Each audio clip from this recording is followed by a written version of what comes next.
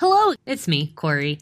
Just wanted to make mention of a quick correction. During this episode, there was a date that was stated incorrectly. The eruption of Mount Vesuvius, specifically the eruption that resulted in the buried Roman settlements of Pompeii. It happened in 79 AD, not 79 BC.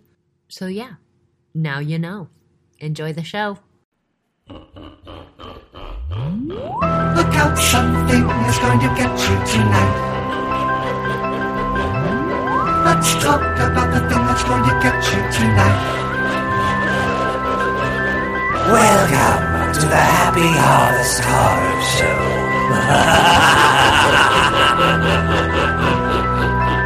Show. Welcome to the podcast. I'm Corey. I'm Natalie. I'm Ginny. And I'm Brian.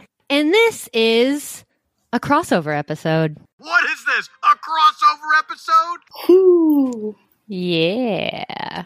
Depending on where you're listening from, this is either the Art History Babes podcast or it's the Happy Harvest Horror Show podcast. And we have no idea. That's the fun part. Also, it sounded like there was a creaking door in that pause, and that was very perfect. I heard that too. I heard that anyone too. Else? Who creaked? I don't think I creaked. Maybe. It wasn't I. It was not I. It's that spooky time of year, so. Yeah. It's just a general creak from the universe because it's October 1st. Yeah, we're here. We're doing a crossover. Everyone loves a crossover. I always think of with crossovers, I always think of like 90s sitcoms.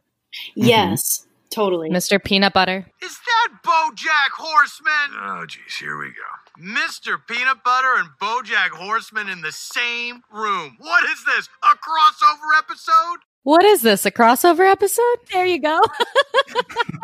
I watched that show too much. So we're doing a crossover, and it's also, I'm just very, very excited. Like, this is a just happy moment for me, not only because I'm on both of these podcasts.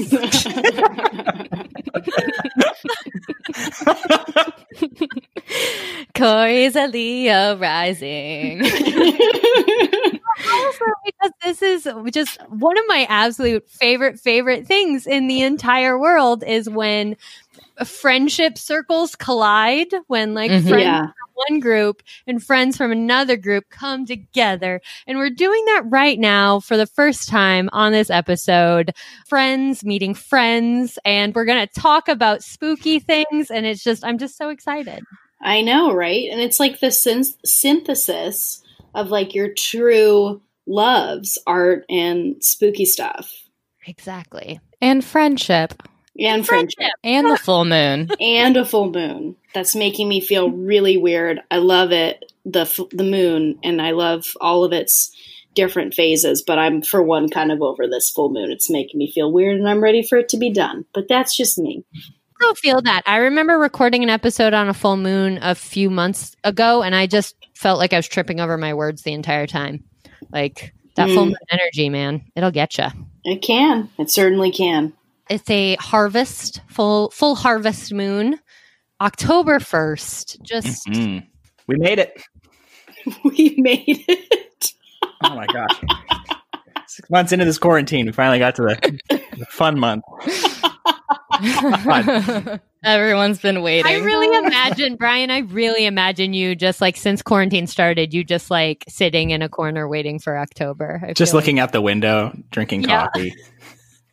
In disdain at the leaves that are still green. Change, damn it. Willing them to turn.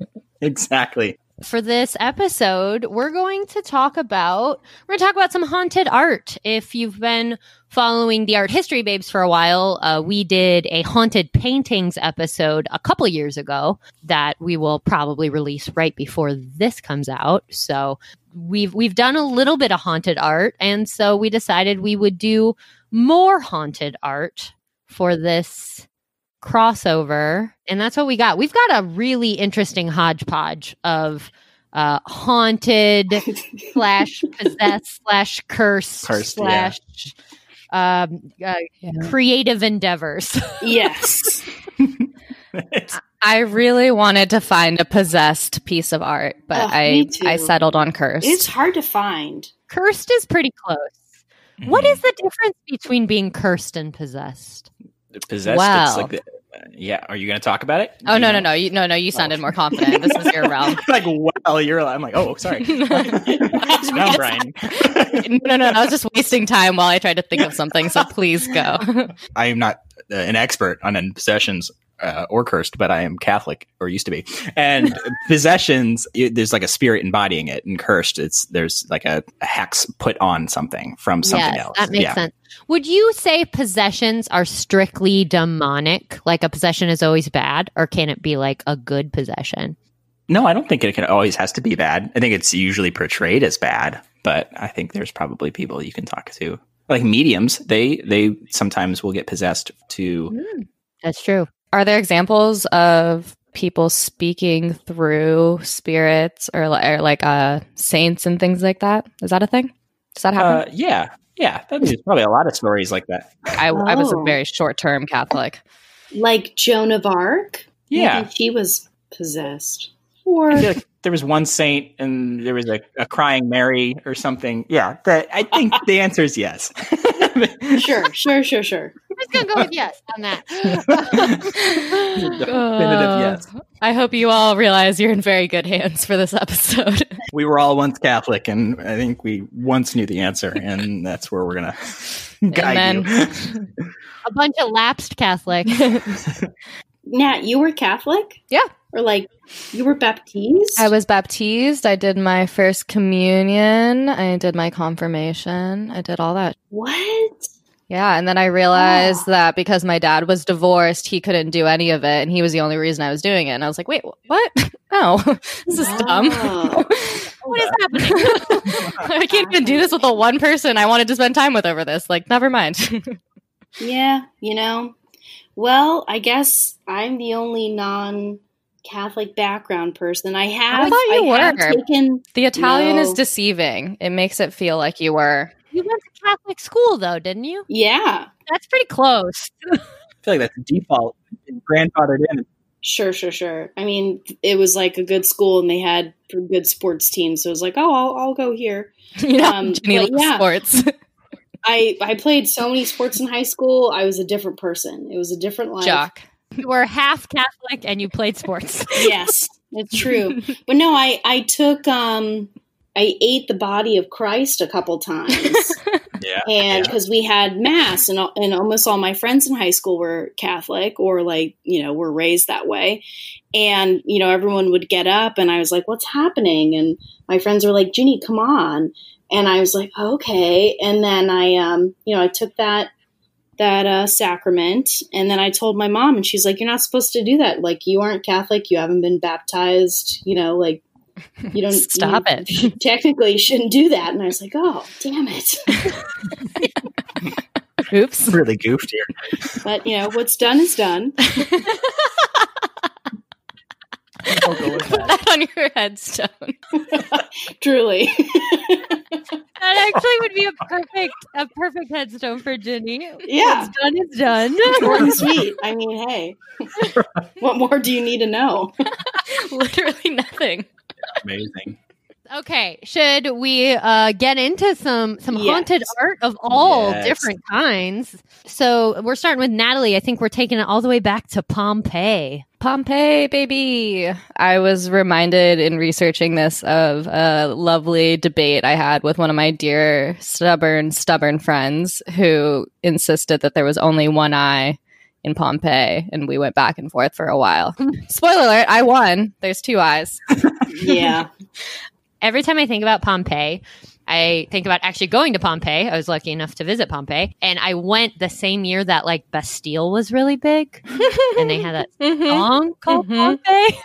Yeah. Yikes. It was a whole thing. I remember seeing Snapchats and just stuff online of people at Pompeii, and they were singing the song in Pompeii. And then I was in Don't Pompeii. love that. I mean, I get it, but it's just a little too on the nose for me. Oh, it's very on the nose. That's the whole point. So I always just like associate almost like my experience of Pompeii in my head, like the background was Bastille playing. Wow. I get it though. That's what the genuine experience.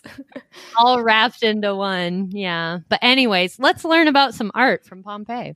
Yes. So if you are not familiar with the Roman city of Pompeii, it was once thriving during the Roman Empire, but Mount Vesuvius, a nearby volcano, erupted in 79 BCE, and it covered the entire city in ash and did two things in doing that. It killed everybody, and it also preserved the whole city. So we have this very well-preserved Roman city, exactly as it was. There's lots of cool art that came out of it. I think there's the lovers. I mean, that's not art, but it's dead bodies. I guess it's art. What is it? Dead mummy art? It's both and neither. I don't know. It's poetic. We could definitely say it's poetic. Yeah. Yeah, memento mori and also memento love. Yeah.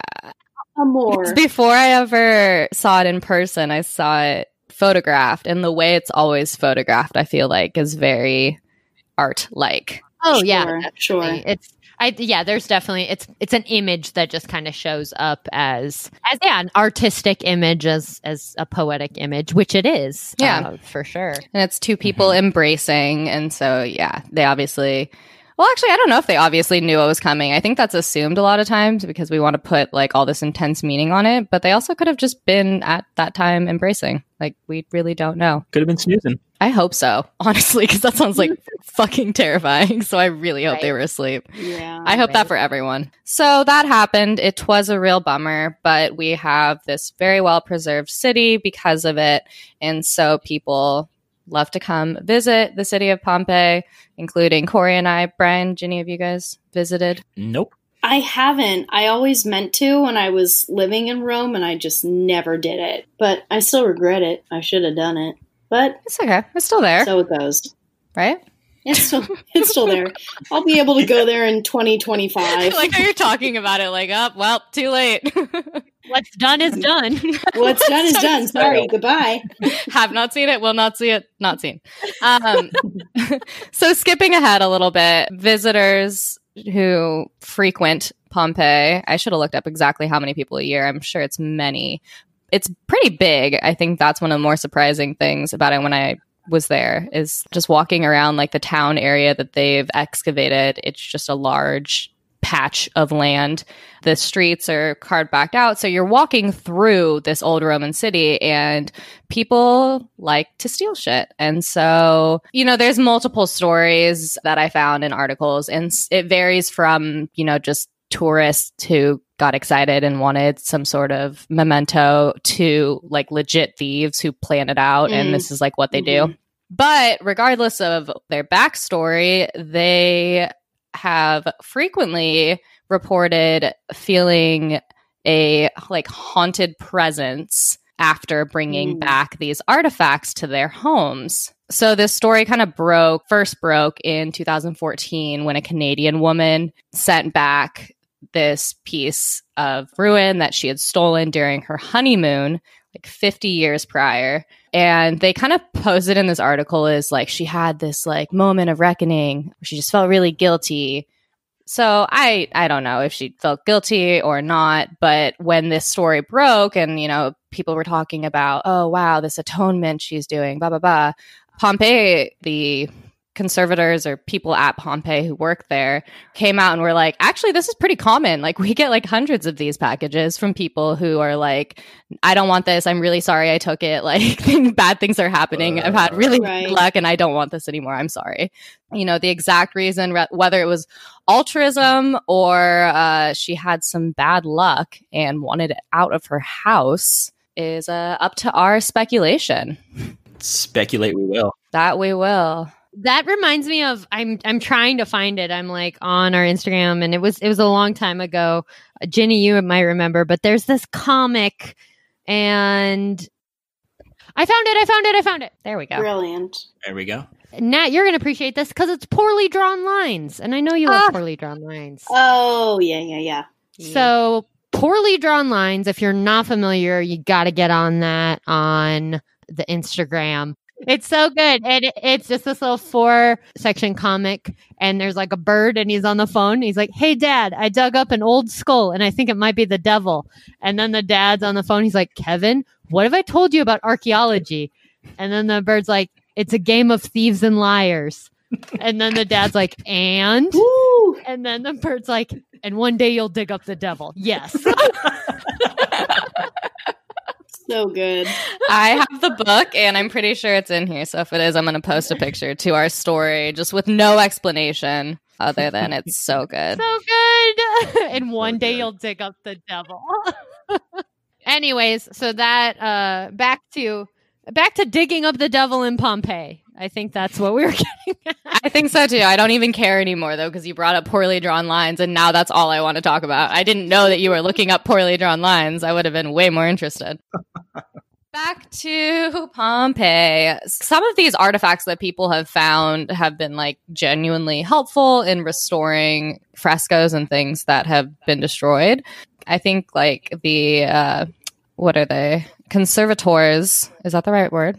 Yeah, I think you're right. Conservators, conservationalists. Sounds good.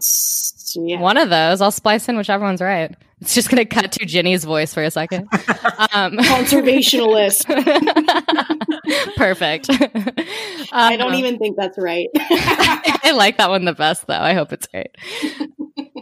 So I think they like the myth because it, 1, deters people from stealing, and 2, they're getting their stuff back. So I can't say that a lot of these articles made me like fully believe that these items are cursed, but it made me believe that the people working Pompeii have a vested interest in people believing these items are cursed. And belief is the most powerful force in the universe. Right? It's true. And Italians love curses. They fucking love They them. really do. They love 'em. And I mean, if you go back, Mount Vesuvius erupting in itself was like a very unlucky thing for all of those 20,000-ish residents that were living there when it happened. So it's not a far cry for people to then be like, everything here is cursed. I feel like there's a pretty direct line between like volcanic eruptions and curses. I don't know why I feel that way, but like That is a big curse. That is a Yeah. there has been a connection there. I mean, it's kind of the ultimate curse is when a fucking volcano erupts near you. Like, do you remember being a kid and learning about this and just being like, is this not the scariest shit we've ever heard of? right. And everything's just like frozen in time in ash, and your 10-year-old brain is like, it was what? Excuse me? Ash did what? We're not even talking about the lava. Like, we're not even there. I mean, if you want to go real dark, like fucking Yellowstone's a super volcano. Oh, I knew you were gonna do this. I knew you were. You just can't help yourself. I can't. It is, and it could Yeah. blow at any time. At any You're time, we're overdue. welcome. Shield Yeah. volcano. I mean, any time is probably now time because everything's clicking into place this year. And yeah, Clicking So- into place. what's done is done. Some might say apocalypse. I say beautiful end times. You know, It's all about perspective. everything's coming together. Okay, Nat, tell us about these cursed objects, please. Well, see, that's the thing. It's like in the articles I've found, like, it'll be, you know, like a piece of a mosaic or like a part of a fresco that crumbled at some point, and then someone was like, oh, I'm going to take this little piece. But there isn't a lot of description of events happening other than people just feeling very unsettled. That seems to be the general consensus. Like, bad luck is cited. But that's why I'm like, is it just guilt? Like, Yeah, I'm like, is that just their conscience? Like, I don't know if that's Right. like an actual curse or like. So you weren't able to find like any actual stories of people. no, I mean, there's multiple articles referring to the fact that these items are stolen and hundreds are returned. And there's also mention of that considering opening a museum just for returned artifacts that were stolen. That would be amazing. Right? That'd be so cool. Especially if that museum then gave us the stories of what happened when those items were not in Pompeii. Like, because I'm dying to know. Especially if that museum was called like the Museum of Cursed Pompeii Artifacts. It has to be. The Museum of Human Guilt, in parentheses. They're leaving money on the table if they don't call it that. That's perfect. Yeah, that was the really interesting part for me. It's quote unquote cursed, but no, I don't know. My optimistic self wants to believe that the reason that they're not leaking any stories is because they're saving it for their first exhibition and they're gonna like wow us with some sort of museum with all this stuff. Because if they claim that they've gotten hundreds of letters and returned artifacts, which they claim, I did a free subscription for a newspaper that someone needs to remind me to cancel before I get charged in order to find out more information about this. And I still didn't get anything more. So Damn it. So I hope that means that a museum is coming and we can get more information about what exactly has happened to these people. Or even if it's just weird feelings or like weird vibes, I just want to read the letters. Like, I just want to hear what people are feeling about having these items in their homes. Yeah, for sure. I want to know if they're like hoarding a bunch of really spooky stories or like weird stories. They could be, and that's very exciting. I'd read a book. I mean, times are weird. Travel's not ideal. I'd read a book about it. Yeah, just a book of letters of stolen Pompeii stuff. So, is Pompeii cursed? We don't know. Maybe Vulcan, the volcano Roman god, cursed Pompeii. Yeah, let's get him on the phone. Yeah. Yeah. Call him up. Should we summon him? Hey, Got caller number 1. You're on. Apparently, we summon ghosts on our podcast now. Yes. Yeah, gods are the next logical step. Exactly. Ghosts Ghosts, and gods. ghouls, demons, and gods. Gods. Yep. That'd be a great name Demons. for a podcast. Ghosts and Gods. Ghosts and gods. Ooh. No, I like the full title. Ghosts and ghouls and demons and gods. That's Yeah. good. Yeah. I want all 4 for that round table discussion. Is that what you got, Nat? Yeah, I mean, that's why I said it's all speculation. Like, I just wanted to hear what you guys thought about like cursed items. But I guess it would be more fun to speculate if there were like really detailed stories about what people experience. But Yeah, that's Right. honestly what I want to know. I like obviously if that Me many too. people are having experiences like that's interesting. I mean, we'll link our sources to the website so you guys can read the same articles I did. But they claim hundreds of items returned with letters, like mentioning bad luck. That's like more, I don't know, powerful evidence than just like one person being like, oh, this painting's haunted, or, you know, just like when you have a mass like that, that's like interesting. That's what Yeah. I'm saying. But also, it's like, is it just a big PR stunt by Pompeii to like stop stealing our stuff?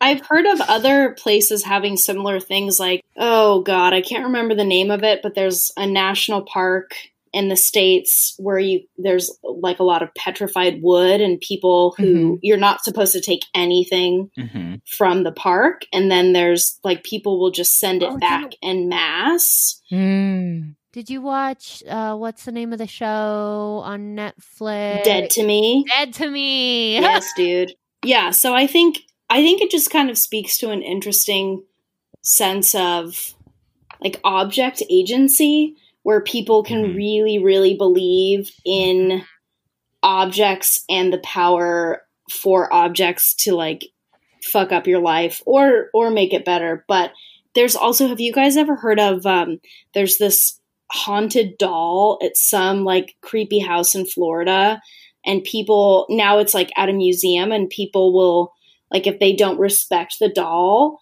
they apparently get bad luck, and so they write all these letters to this haunted doll being like, please, whatever your name is, like we're Is it like so that clown sorry. doll? Are we thinking No, about the he's same like one? he's like a little sailor doll boy. Yes, Hold on. yes. Oh yeah, there was a lore thing about it, wasn't there? Yes. Yeah.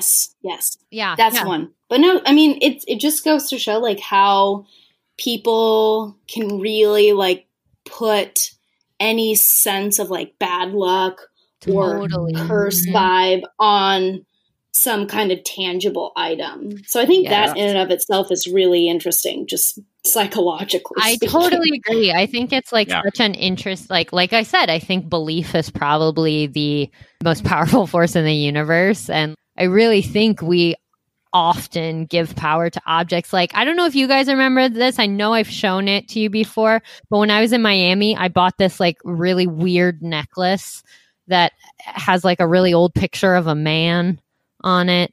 And Oh yeah. like every time I wear it or anyone I show it to, they're like, that's fucking haunted. Like, what are you doing? Like, Right. I'll post a picture on the Instagram so everyone can see my creepy necklace. And like, I jokingly, I'm like, yeah, this necklace is fucking haunted, but I don't actually believe it is haunted. So like, nothing bad You're has not happened. scared of the Sure. necklace. Yeah, I'm not afraid of it. I just have this weird fucking necklace of this old dude, and I don't know who he is, and like whatever. Maybe he's your guardian angel.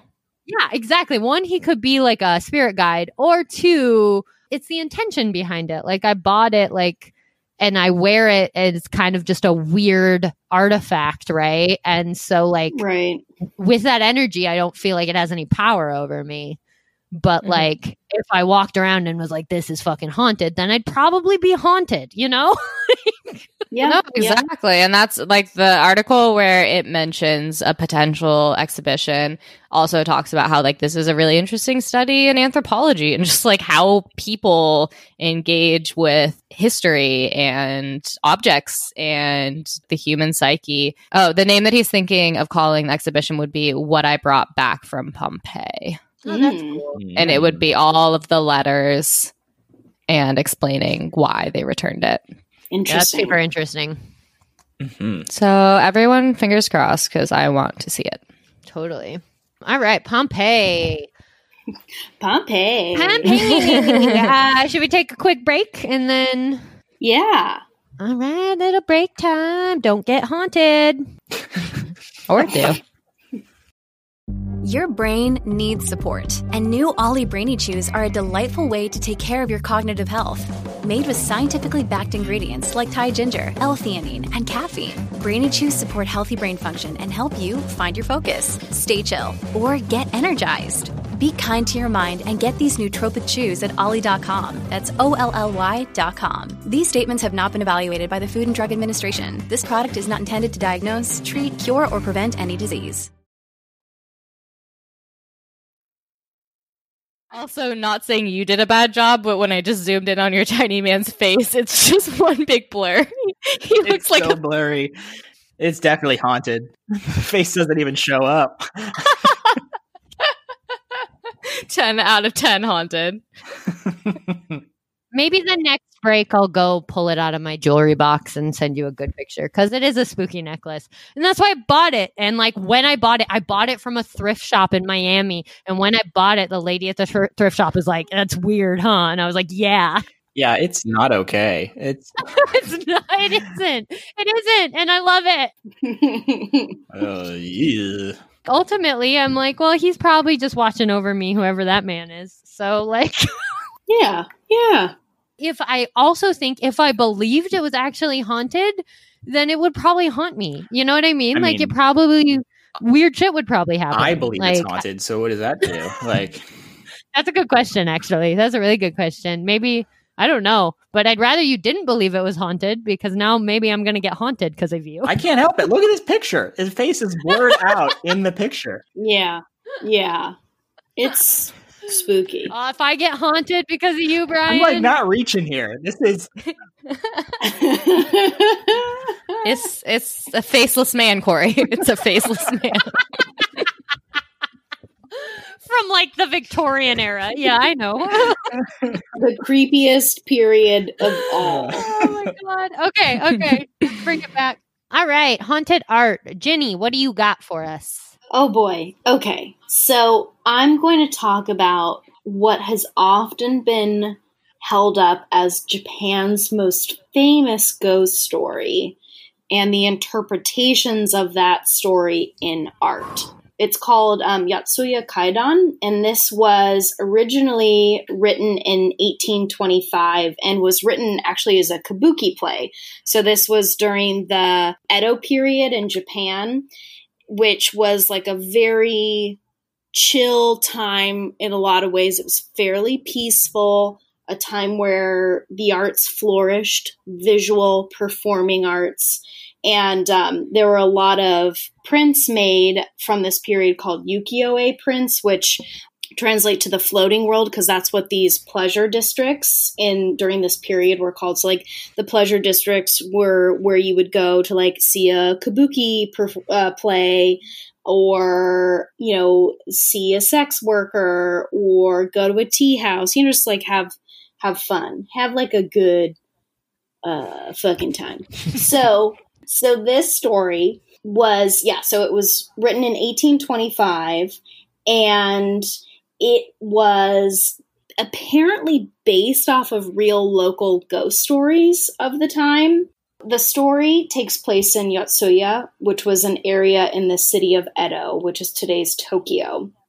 And the main character in the story is this woman named Oiwa, and she's married to a man named Tamiya Iemon. And he was a ronin, which in the Edo period was a samurai. But like if you were a samurai and you didn't have a master, a lot of times you were very broke because you weren't serving a master, so you weren't getting that pay. And she wants to leave her husband because he's an asshole. And her father is supportive of her in leaving her husband. But her father and her husband have a confrontation, and her husband ends up killing her father, but tells her, like, oh, he was murdered, but, like, no one knows who killed him, and I will avenge his murder, but you have to stay married to me in order for me to avenge his murder. So she's like, shit, okay. And then they end up having a kid together, but Iemon is like, oh, God, now she has a baby, and she's gross, and I'm not into it. Oh, man. Yeah, oh, God. And their next door neighbor happens to be this very wealthy doctor. And his granddaughter is, like, beautiful and young. And for whatever weird reason, she, like, really has the hots for Iemon. And she's like, Grandpa, I would love to marry him, but he has a wife and it sucks. And her grandpa, the doctor, is like, let me talk to him. And so he talks to Iemon and he's like, hey, my granddaughter wants to marry you. If you marry her, you know, you'll be more successful. I'll get you set up with a master and you'll be like an official samurai. And Iemon is like, yes, this sounds great. Like, that's what I want. I want like a younger, hotter wife and to be a samurai. Don't we all? I mean, yeah. Sounds very Faustian. Yeah. I think I know where this is going. So Iemon is like plotting. He's like, okay, how do I get rid of my current wife? This is a problem. So he talks to one of his buddies and he's like, hey, I want you to go to our house and I want you to rape my wife, basically. And because of that, I can then divorce her due to adultery. Wow, because that's the worst possible answer. That's wow, that's the worst one. Yeah, it's really bad. It's really, really bad. And meanwhile, Oiwa is like clueless about everything that's going on, and she goes next door to the doctor to get some like cream prescribed or something like that. And the doctor's like, oh, like I want my granddaughter to marry this woman's husband. I'm going to give her some cream that's going to burn her fucking face off so that she's not as beautiful, so that her husband will want to leave her even more and marry my granddaughter. So he gives her this like acid cream. Fucking Christ. Damn. I know, it's really dark. We're getting into it. My story was nothing. So poor Oiwa is putting some acid cream on her face and like somehow like it's burning, but she's like, oh, it's helping me. No. And I suppose she doesn't have a mirror, so she doesn't know that half of her face is becoming like very disfigured and just, burnt and raw and all that. So then her dick husband's friend comes over to rape her. And turns out he doesn't do that. He maybe feels bad or something. And he ends up confessing to her like, hey, your husband sent me to do this thing. And also he killed your dad. And look, here's a mirror. Look at your face. Jesus. I'm just going to lay it all out for you. A lot of bad news all at once. God. I don't know. It's so grim. Fuck, man. So she sees her face, she's pissed, and she's like, you know what? I'm going to go confront the doctor first. And she's like trying to comb her hair to cover the side of her face that's all burnt. And apparently during this time, like it was considered like really sexy for Japanese women to comb their hair. It was like, ooh, like how beautiful to watch, like the combing of the hair. And while she's combing her hair, like some chunks of her hair just rip out when she's combing it. Oh my God. And she flips her shit. She grabs a sword and she's like, I'm gonna go kill some people. Mm-hmm. And her husband's friend tries to stop her. And in doing that, she trips and falls on the sword and stabs herself in the throat. And then while she's lying in a pool of her own blood, with her last dying breath, she curses her husband, Iemon, just being like, I curse you. Did she steal something from Pompeii? Like, what? Why did she have such bad luck? Such bad luck. That is the most cursed situation I can possibly imagine. Oh my God. So she dies. Her husband comes home. One of their servants says, hey, your wife is dead. He's like, oh, yes. And he kills the servant with his sword. And he concocts this whole story that his wife was having an affair with the servant. And so that he killed both of them for honor. And then he almost immediately marries the next door neighbor doctor's granddaughter. But Oiwa starts haunting his ass right away, like toot sweet. Wedding night, they're in bed. He looks over. Instead of his young, new, beautiful bride is the just fucked up face of his dead wife. Fuck yeah, get it. Just looking at him. That's what I do too, man. Like, yeah, hell yeah. Same. My petty ass would haunt forever at forever and ever. A long game to where I would only do it so often that they would let their guard down between each time, and then it'd just be as terrifying as the first. Like, I'm back. Right. Don't you dare fucking relax. No. Never. Anyway. So he freaks out and he stabs what he thinks, is like the ghost of his dead wife, but it's actually an illusion, really. And he ends up killing his new bride. And then he runs out and he sees the servant he killed and he's like, oh, well, chow, and chops that guy down. But it turns out it's the doctor. And so then he's just like on the loose, losing his shit. He sees his dead wife everywhere in his dreams, her face on other people. There's a really cool scene where he's like looking at a lantern and it morphs into her face and then like her mouth like opens like it's going to like consume him.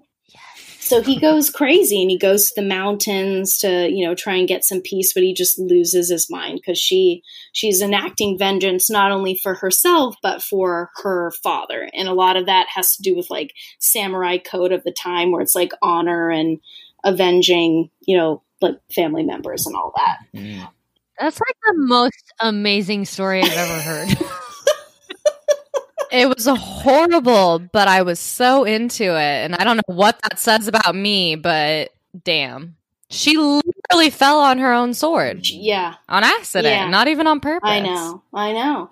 And she's what's called an onryo, which is a vengeful spirit. That's like a very common kind of trope in like Japanese horror and ghost lore, especially for women that were like wronged in their lives, and they come back as these just like really creepy, relentless spirits. Like they will just haunt you and haunt you and haunt you. And there have apparently been like a lot of movie depictions of this story. I haven't seen any of them myself, and apparently also like the imagery of her inspired some of that little girl in the ring, apparently. Yes, I knew you were going to say that. I literally knew it. I was just waiting. I was like, it's going to be the ring. It's going to be the ring. And it was the ring. You got it. Yeah, so anyways, when this play debuted, people during this period in Japan fucking flipped for it. They loved it. They thought it was great.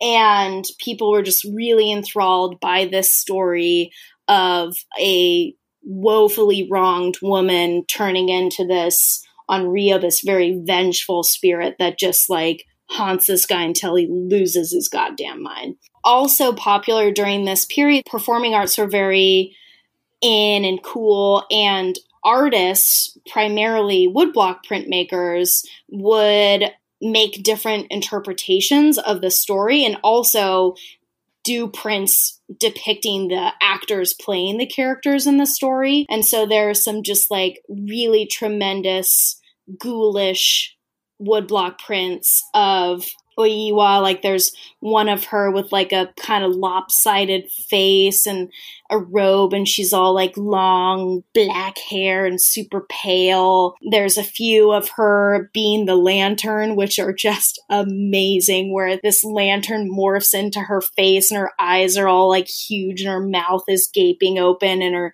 dumbass husband is like trying to pull out his sword. And so it really was like immortalized in the play form, in the written form, but then even more so in these prints, which at the time were like really widely accessible during the Edo period. So like people would be like, oh, like I went and saw this play, and then they could purchase a print of such and such kabuki actor playing the husband and all that. We'll put some of the images up. They are so spooky and so good. Just the spookiest. Spookiest and the goodest. Love it. Yeah. That's such a good story. I looked at some of the images on the Google Doc, and I was just like, I like want some of those prints. Like I want to get some of those. Like I feel like I need those in my life. They're dope. And you can see too how like this story has had such like a visual influence on Japanese horror and like the kind of ghost genre and how they depict especially like female ghosts, where it's like, oh yeah, like I see the connection. I see how this story hundreds of years later still has a huge impact. The visual aesthetics of ghosty times in Japan. So there you go. That was great. I feel like we could just end the episode. That was good. That had all the satisfying finality that mine lacked, and I want to pull together a common. You better stop putting yourself down, Nat. No, I'm not even trying to put myself down. I just wanted more answers and they weren't there. Like, I'm not even hating on myself anymore. I'm just moving on to hating the people who didn't give me the letters. I hate them. I hate them so much. That's a to be continued. Down the line somewhere, we're going to find out more about the potentially cursed we're putting that out in the universe. Indeed. Pompeii. Out it goes. Artifacts. But I did want to draw a common thread to like, don't do shitty things that are going to make you feel bad. Like that kind of seems to be a common thing in mine and Ginny's stories so far. And right? A solid life lesson. Yeah, if you have things to feel guilty about. Yeah, exactly. If you feel guilty about stealing something, you might end up feeling haunted. If you're a real dick who like kills people's dads and like just does a bunch of fucked up shit, you're gonna get fucking haunted. Yeah. We hope you get haunted. Don't be that guy. All right, let's take another quick break and then we're going to come back and we're going to jump to some 19th century spiritualism. Woo! Corey, are you just going to shock us all and tell us the story of your necklace? That would have been good. Oh, man. All right, guys. I have a haunted piece of art right here. That would have been amazing. Live from South Dakota. I am currently being haunted.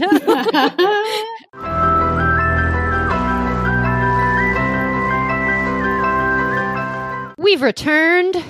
It's Spooky Corey, Spooky Brian, Spooky Natalie, and Spooky Jenny. Yeah. Spooky crew. Spooky crew. Spook. Yikes. We're all real proud of that. I loved it. I feel so dirty. Okay. Haunted art. That's what we're talking about. It's what we're talking about. It's what we are talking about today. We're on to you. What do you got? I got some late 19th century stuff, so we're talking spiritualism. Love to talk about it. Woo-woo. I want to talk about the Villa Montezuma Mansion in San Diego, California. San Diego. You gotta. God damn it. I'm going to put this beer down. I was about to open another one. I'm questioning everything. I love it. It's perfect.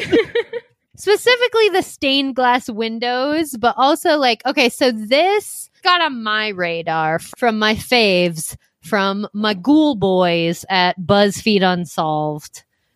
I love BuzzFeed Unsolved. I've talked about it before. Feel so left out because you guys have both talked about it. And all three of you so now good. heard all three of you talk about how much you love it because I've listened to what is it? I don't remember the name of your show because I always use the acronym. God damn it. The haunt.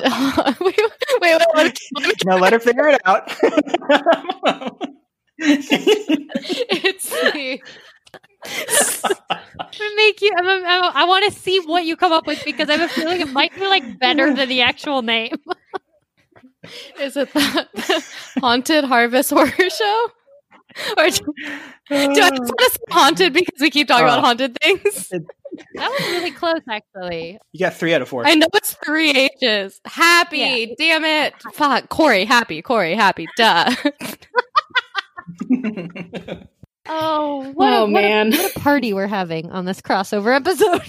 Oh, yikes. Anyway, I've heard all of you guys talk about it at this point, is the point of my rant, and I need to watch it. Yeah, I'm gonna put it out there for any listeners out there. BuzzFeed Unsolved. I love it. I love it so much.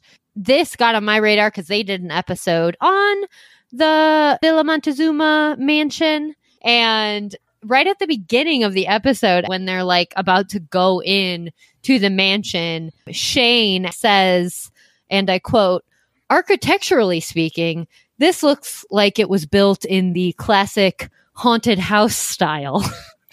And he's not wrong. It is everything you're looking for in a haunted house. It's a really weird house. It's got gargoyles. It's got towers. It's got lots of stained glass. It's got 5 tile-faced fireplaces. There are rumors of secret passages and concealed spaces. Everything about this house just kind of screams haunted.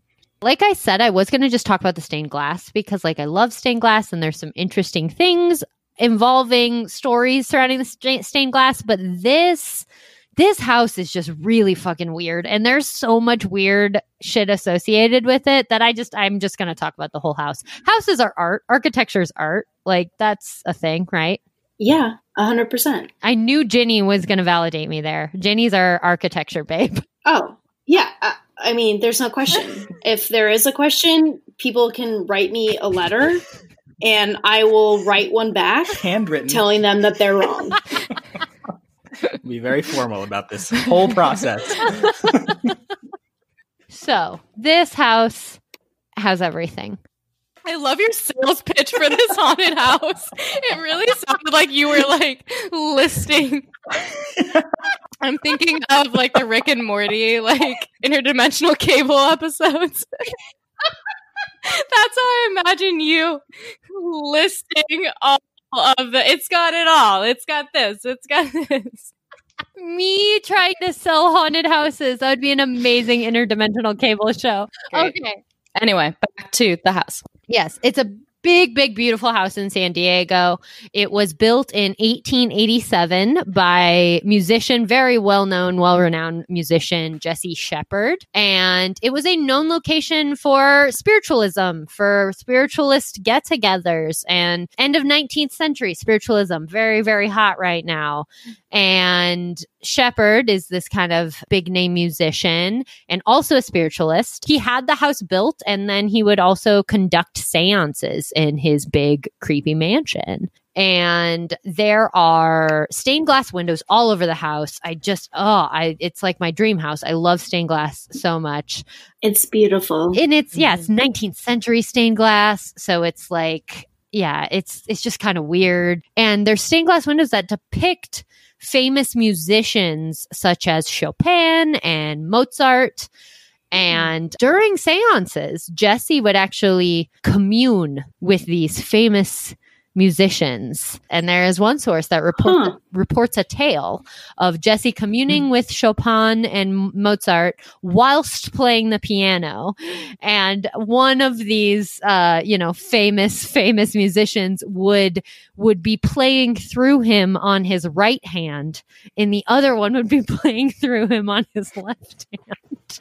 That's too much. That's a musician that's really full of himself. That's what that is. You know what that sounds like? Is someone just making nonsense and being like, this is Chopin and this is Mozart. And then just like slamming. Totally. But also, and they bring it up in the BuzzFeed Unsolved episode. Also, though, like, I really kind of like putting myself in the situation of being a guest at this gathering. Oh, yeah. You're in this weird, creepy ass house, and you've got this infamous piano player who apparently was a very passionate artist, like player of the piano, and he's just banging away on the keys in this weird house, and he's telling you that he's channeling Mozart, and you're like, oh my God.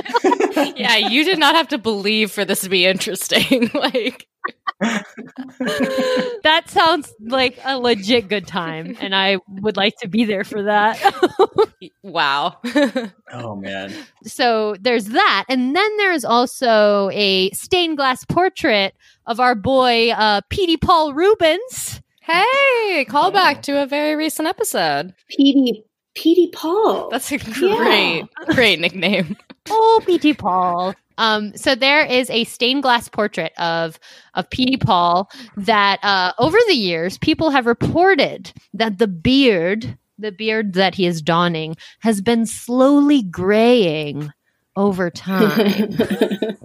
It's a possessed beard. Which, is most likely just like aging and poor maintenance of the Yeah, right. Sounds like dust. That's what that is. dust, yeah.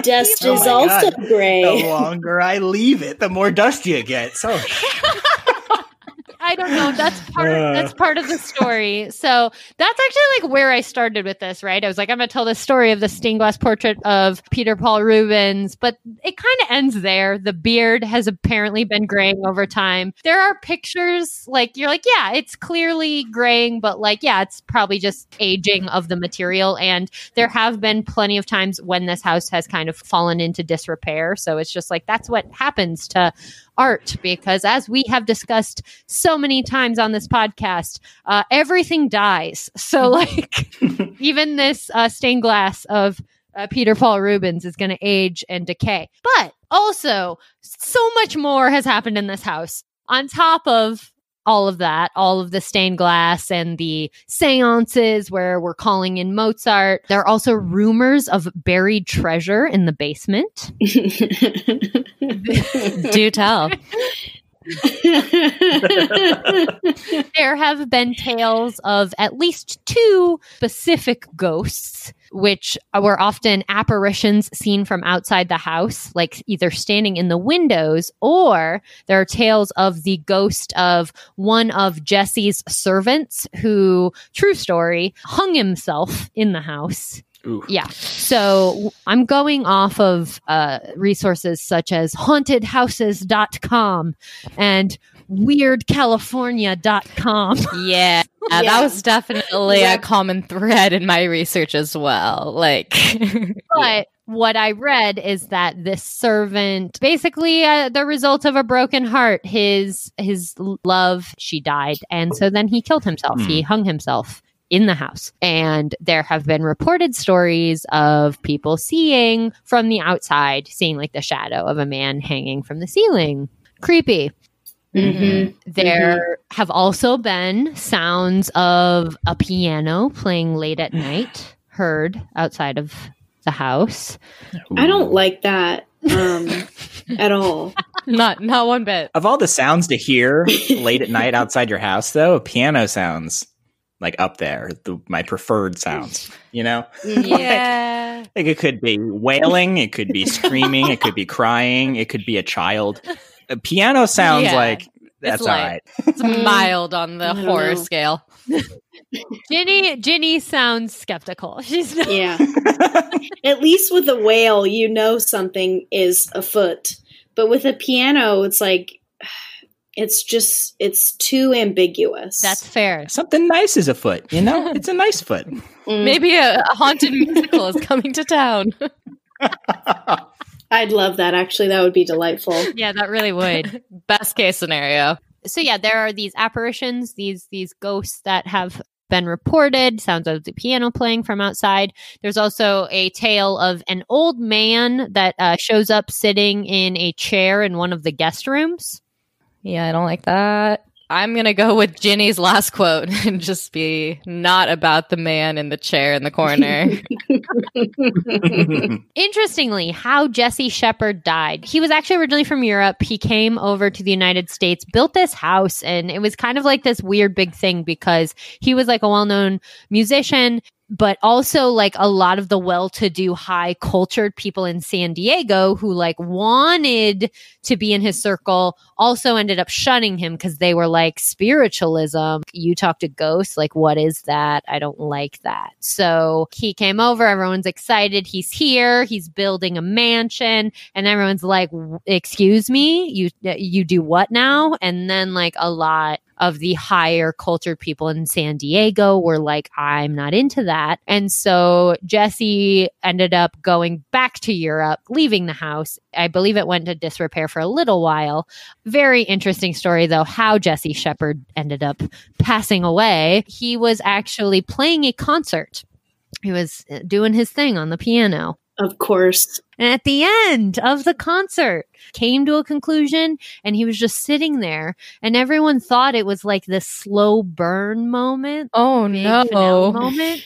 And he was dead. He fucking died. Oh, Man. I don't mean to laugh. there's no appropriate response to this Man. story. Ginny, don't be ashamed. He was fucking dead. I'm like, that's crazy. So yeah, obviously everything about this dude in this house is just wild. So that happened. And then from 1906 to 1909, the house was rented out and some more spiritualism stuff happened, seances and whatnot. And then the longest tenants in the house were a man by the name of Frank Lynch and his wife. They moved into the house in 1909 and resided there until they died in 1942. So they were there for quite a while. Afterwards, the house became apartments. It became a boarding house. It was a multifamily residence. And then in 1948, Edward Campbell purchased the house solely to search for the buried treasure in the basement. Howdy do. Oh my God. Yeah. I don't think he found it. But can you imagine buying a mansion just to like look for buried treasure? Yeah, it's an investment, man. This could be That's really too good. much money. That means you have too much money, sir.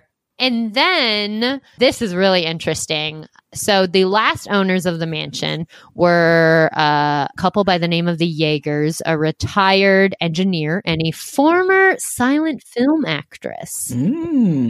So Mr. Yeager died in 1958. And his wife, once again, kind of letting things fall into disrepair, didn't take really good care of the house. And the house began to deteriorate, as well as Mrs. Yeager's mental health. She went into a very deep denial about her husband's death. and she began standing on the street outside of the house, asking passersby where her husband was. Nope. Nope. That's sad. So, like, can you imagine? You're just in San Diego, like you're coming home from the bars or something, walking past this house. You hear fucking piano playing from inside what seems to be a vacant home. You keep walking, you turn the corner, there's a woman outside, and she's asking you where her husband's at. There's these weird stained glass windows, apparitions possibly from the tower. Like, it's such a weird place. That would be a very bad place for me to be leaving a bar, because then I would be like, oh, yes, what's his phone number? Let me help. Where would you see him last? I would just be like trying to help her, and then I would get sucked in, and I'd probably get put into a necklace that Corey would then buy at some vintage shop. Yeah. Yes. I think so. Oh my God. Let's see. I think she finally ended up selling the house for much less than what it was worth. And then eventually, over time, the house was purchased by the San Diego Historical Society, who currently retains ownership over it.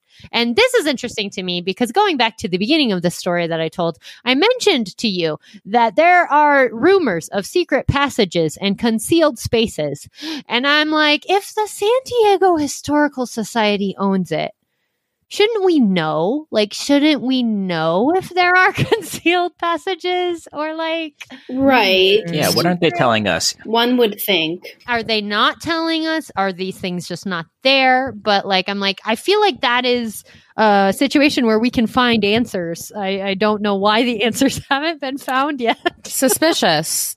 Spooky. Very spooky. But yeah, so it's owned by the San Diego Historical Society. Now it is like a museum / art gallery. It is also available for rent for like weddings and shit. And I want to get married there. Sure. Yeah. Sure. Why not? Also, just a couple of other little things. See, it's not even over yet. This is just the weirdest property. In 1986, there was a big fire. Of course, there's always a big fire. Why is there always a fire? Also, just to round things out, there have been reports of a silver cat with blue eyes and extra toes that took up residence on the property. The caretakers of the property named her Psyche. Who's counting cat's toes? Not only did she easily live through this fire, but rumor states that she has lived far longer than any cat should. No. Oh man, the cat's always been there. Cat's a ghost. No way. The cat built the house. The cat came with the house. Dude, yeah, probably. What a twist. I did not see this one coming. That was the cat. The cat buried its treasure and built a fucking house over it. Wow. So really ultimately, that's a tale of possibly some haunted stained glass. Twists and turns and twists and turns, and wow. Undeniably a weird house in San Diego. Yeah, very spooky house. Ugh. No, thank you. Anytime. I don't think I'm coming to your wedding, Corey. Actually, that cat sounds pretty chill. If the cat's there, I'll come. I like imagining you at the end of the night at my wedding because we're like all drunk and you're outside talking to the woman that's looking for her husband. While petting the cat, just like holding the cat. Like, we're going to find him, ma'am. He's here somewhere. That's my perfect wedding. So. Okay, so we have one last example coming to us from the world of film from my Happy Harvest Horror Show co-host, Brian Muldoon. Hi, everyone. Happy to be here. Puts on radio voice. Okay. So I'm going to talk about supposedly cursed movie. And that movie is the original 1976 film, The Omen. Has anyone seen the movie, The Omen, the original? Yeah. I sure have, Brian. Good. I surely man, we're going have. to chat. This one's pretty spooky. The stories behind it are, I think, even scarier than the movie itself. I got a lot of this from, we talked about sketchy websites, but there's also this great documentary on Shudder called Cursed Films, and it has like 5 episodes on supposedly cursed films, and all of them there's like they're fun, like, oh, that's happenstance, that's coincidence, and this was the only one that I'm like, yeah, there might be something to it. There's a lot happening here. So after the huge success of the original Exorcist, producers were keen to cash in on the next Catholic nightmare. And so they went with a story about the Antichrist, which is the story of The Omen, where these two, I guess, what is the father? He's like a diplomat, right? American diplomat in England. Mm-hmm. Yeah. And they adopt this baby who turns out to be the Antichrist, but they don't know that. And that's the movie. Anyway, so during the filming of this, before they even started filming, they got a spiritual advisor on the set. His name was Robert Monger, and he was very not about going forward with this. He's like, guys, this is, we're walking on thin ice here. That he is quoted saying, if you make this movie, you're going to have some problems. If the devil's greatest single weapon is to be invisible and you're going to go do something which is going to take away his invisibility to millions of people, he's not going to want that to happen. That's a bad omen. End quote. And that's how that's how they're starting this. Now we're going up into the filming of this. Days before the first day of shooting, the star Gregory Peck was on a plane going to London, and this plane was struck by lightning. First omen. Days later, writer David Seltzer, on a plane also going to set, his plane was also struck by lightning going to set. Story of lightning doesn't strike twice, but two planes. Sometimes it does. And that wasn't all the plane accidents around this movie. There was a final plane accident. And this one's actually really tragic because it was originally, there was a small plane that was hired for some aerial filming purposes. And the star Gregory Peck was supposed to be on this plane. But at the last second, they canceled the flight. And the vessel was then switched over to another client at the last minute. And that client and that plane crashed right after takeoff. It hit a flock of birds and then crashed into the road. Oh. And then on that road crashed into a car, killing everybody on board and everyone in that car. Oh my and God. In that, I know. How freaky. And in that car, that station wagon that the plane hit was the wife and 2 kids of the pilot that they just dropped off. How? For that flight. How? No. How? Real upsetting. No, Real Brian. upsetting. And we're just getting into it. Like the filming hasn't even started yet. I'm upset. Yep. The next big event, I mean, this is going to be a series of spooky events that are just kind of hard to believe that it's all surrounding one movie. The next one was producer Mace Neufeld was staying at a London Hilton during the filming for this. And this was 1975 when the IRA was very active. And so during this time, there's one day where he and his wife left the building, and a block away, a building was bombed by the IRA. And not just that, a few nights later, they had reservations at a restaurant that they were set to go dine at. That restaurant also was attacked by members of the IRA.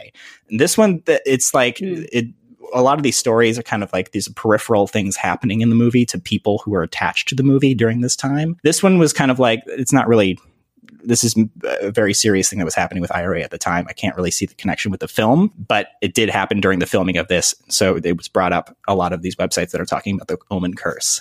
Okay, so people that have seen the movie, The Omen, do you remember the scene where Damien and his mother go to a drive-through zoo at the Windsor Safari Park? Yes. Yeah, the baboon scene. So in this scene, Damien gets to go to the zoo with his mom, and they're driving through, and they get to the baboon exhibit, and it's kind of like this drive-through zoo where all the animals are about and they can walk around your car. Well, when they get to the baboon part of the park, the car stalls, shuts down, and then all the baboons, seeing the Antichrist Damien in the car, go nuts, go wild. They start jumping around, jumping on the car. The actress Lee Remick recalls filming this and being legitimately terrifying, and you can see looking at this movie, going back, she's not really acting. This is actually really fucking scary. So that was scary when it happened. But for the filming of this, for this baboon sequence, they hired an animal handler for the safety of the crew. The day after they filmed this scene, that same animal handler was killed by a tiger. Killed by a tiger? A tiger? What? Yes. What? I know. And tragedy kept going. This is like any one of these stories was like, yeah, that movie's kind of cursed. They keep going. The movie was set to be released on June 6, 1966. 66, 76. Ooh, that's so many sixes. A lot of them. But that was just in the UK. In the US, it was June 25th, so not as exciting. But this leads us, after the movie was released, to the most famous Omen story around this movie, which happened to the special effects artist John Richardson. So the movie came out in June. In August of that same year, John Richardson was working on another movie in the Netherlands called A Bridge Too Far. And while he was working on The Omen before that movie, he did all the special effects for all the deaths in the movie. And there was one death that involves a decapitation where a runaway truck is going down a road, and there's a bunch of panes of glass in the back seat, and the car hits a bump, and then the glass shoots out and kills one of the main characters, decapitates him. While he was filming this other movie, A Bridge Too Far, he and his fiance were in a real life car accident. He walked away, survived, but his passenger and fiance, Liz Moore, she was beheaded in the accident. No. And, yeah. What? And local reports say that this accident took place near a distance marker for a town called Omen, Ommen, No. which was 66.6 kilometers away. No. No. No one fuck with the devil ever again, guys. Ever again. And so all these stories in this documentary that I was watching, they always ask the crew members, like, what do you think this movie's haunted? Do you think this is cursed? And you're like, duh, this is cursed. But then a lot of them crewmates and the creative personalities said, no, I think this was blessed in a way, because all these bad things happened, but it never really happened to anyone directly working on the movie. You know, it like the Richardson, he was a special effects person. He survived. The producer, he was clear all the time that both the plane accidents, they were hit by lightning and they still made it. And so there's all these weird things where it seems like the devil does not want this movie to happen, but I feel like the devil would do a little bit better job, you know? And so it leads to the speculation that is it the devil, or is it even, like, if there is a curse, who's doing the curse? Because it doesn't seem to be the devil. This documentary is really fun because then they go into talking about, like, no, actually there was a lot of Satanists at the time that did not like the PR this movie was giving them, that they're making the devil look like this bad representation of the devil. And so Satanists did not want the movie to go forward. And so there's a thinking that might be that, which is supported by the director, Richard Donner, saying numerous times before he went filming that he was receiving threats to not make this movie from these same people. Sure. But like we talked about earlier with just belief making it happen, this could very much just be, we're making a movie about the Antichrist and the devil, and we're going to be super hyper sensitive to everything surrounding it. And this sounds just like the unluckiest film production ever. And so naturally we're going to all assume that it's cursed, it's haunted, right? And that's what it is. But it's only about this production. There was a remake in 2006 that was released June 6, 2006, but no incidents happened in that one. So, well, Gregory Peck wasn't in that one, so he wasn't. Maybe that's why he was the common denominator. We were always going for him. Something. I don't know. What did he do? I mean, it could also just be like energetic, like momentum. Like one bad thing happens and then multiple people are like, oh, there's a curse, or like something's going on here. And then it just kind of creates another bad thing. 66.6 kilometers, Corey. 66.6 kilometers. That's the one. That's the famous one that people are like, that just stops you in your tracks. How do you explain that? No, totally. I guess I'm just coming from a place of like, if you believe in like attracts like type shit, then like attracts like, then like one bad thing's gonna lead to another bad thing is gonna lead to weird fucking shit like 66.6 kilometers in a town name. Like I hear you. Obviously, after like the first thing happens or the first couple things happen, you just have a lot of people that are like feeding this belief that there is some kind of curse, and when you have a lot of people feeding a certain belief, then you're going to keep seeing more signs for it. You know what I mean? Like, right? Oh yeah, because then you look at this too. You're talking about patterns, because there was a few stories that it didn't include. Like one of the stunt people was also working on that same movie, A Bridge Too Far, and was in a horrible stunt accident where he claims somebody pushed him, or you even go months even before the filming, Gregory Peck's son committed suicide, which is very sad. But these are two stories that it's like, if you're looking for things, yeah, you can say, oh yeah, that's definitely connected to The Omen, or the IRA thing, that's definitely connected to The Omen because it was happening at the same time. But if it wasn't about The Omen, if it was a movie about just a rom-com, or something, people wouldn't have been looking.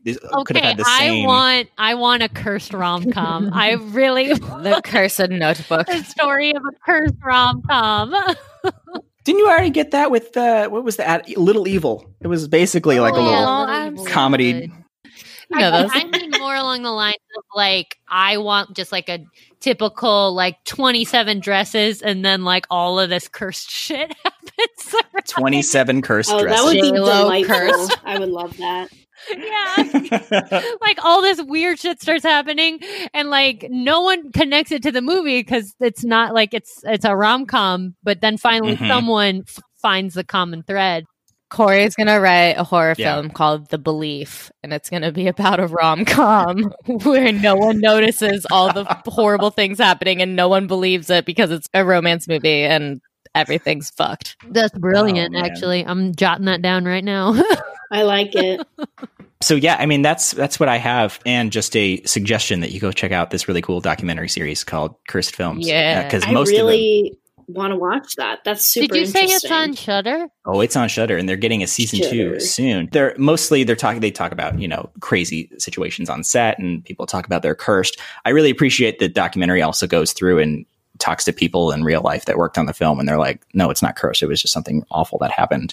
And so there's a nice two sides to it instead of just going, oh yeah, creepypasta. It's spooky. Yeah, I think that's really important too with like the curse narrative is, it's just so human to want to have reasons for horrible Yes. things, Mhm. which I totally get. I totally understand. We clearly ascribe meaning to everything, so... Yeah. Yeah. Right. It's interesting to hear too that people on the set feel that calling it cursed and trying to put meaning to it is somewhat of an insult to the families Yes. too. That like they're like, no, this wasn't some sensational event that they died for a reason because it was cursed. It was a horrible accident. Yeah, Right, exactly. right. Exactly. Whew. If you had to find a lot of patterns around a specific movie about the devil, The Omen has a lot. We are pattern making creatures. That's what we do. Mm-hmm. That was good. That's what I got. Haunted movies. So we got a haunted movie. We got some haunted mansion / stained glass. We got really the craziest, scariest story I've ever heard in my life. Yeah, bad thing after Yeah. bad Oh my thing God. after bad thing. And then we got some cursed artifacts from Pompeii. Maybe. You decide. This was, I feel like this was just a really magical, like, amalgam of of different potential Truly. examples of haunted art. I think there are probably endless examples out there. So email us either at arthistorybabes@gmail.com or happyharvesthorrorshow@gmail.com. Yeah. Email us and tell us about any haunted art stories you might have. Haunted artifact. Yeah, and send it to us. Send The us haunted send art. us all Send us the your haunted haunted art. Put it in the mail. Put some Put it in haunted the mail. stamps on it, and you ship that off through your neighborhood ghost postman. Yeah. If you're in the States, do USPS, support the USPS, and we'll get it in 6 months. It'll be great. 6 months. It'll get Wow, here fast. though. It'll get here, Shay. It'll make it. Sorry. Oh my god. Yeah. As the facilitator of this collaboration, I hope all of the people on this call are best friends now. That's what I hope from Oh, yeah. No, Send no question. your friendship bracelets in the mail. But yeah, thank you for listening, whatever channel you happen to be listening on. We appreciate Corey's so torn right now. She doesn't know what to say or do. I don't know. I haven't done 2 podcasts. I don't know what to do. How do we get out of here? But happy harvest moon, happy full moon, happy October, Mhm. happy haunted art. Yes. And Yes. we'll What's done is done.